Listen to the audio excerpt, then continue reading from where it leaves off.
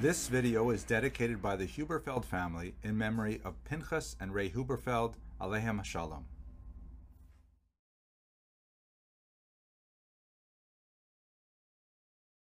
Hello and welcome to Jewish History in Daf Yomi. Today's Daf has reference to a word which seems to be derived from the Latin term Clavus. I'm talking about the word in Aramaic, Clavus, and it doesn't seem to exactly fit what we're talking about here. A clavus is a nail in Latin. Not necessarily the same kind of nails that we use today, but it seemed to have the connotation of something that sticks out of a wall that you would hang things on.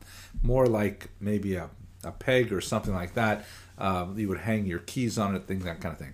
In rabbinic literature, you see the same term used sometimes to define a pair of tongs, which also doesn't seem to make sense for our Gemara here so well. So maybe the etymology doesn't seem to connect.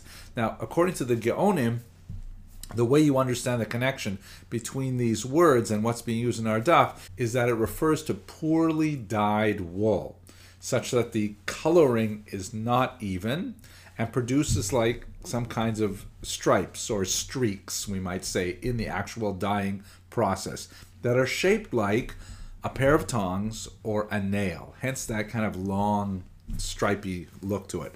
This I got, by the way, from looking at Rav Steinsaltz's commentary. He also suggests, by the way, that the word may be related to a different word, not the word clavus, meaning nail in Latin, but maybe the Greek word chiloi, which means lots of colors, which would also relate to the idea of an inferior dye job that has too many shades in it rather than one consistent color.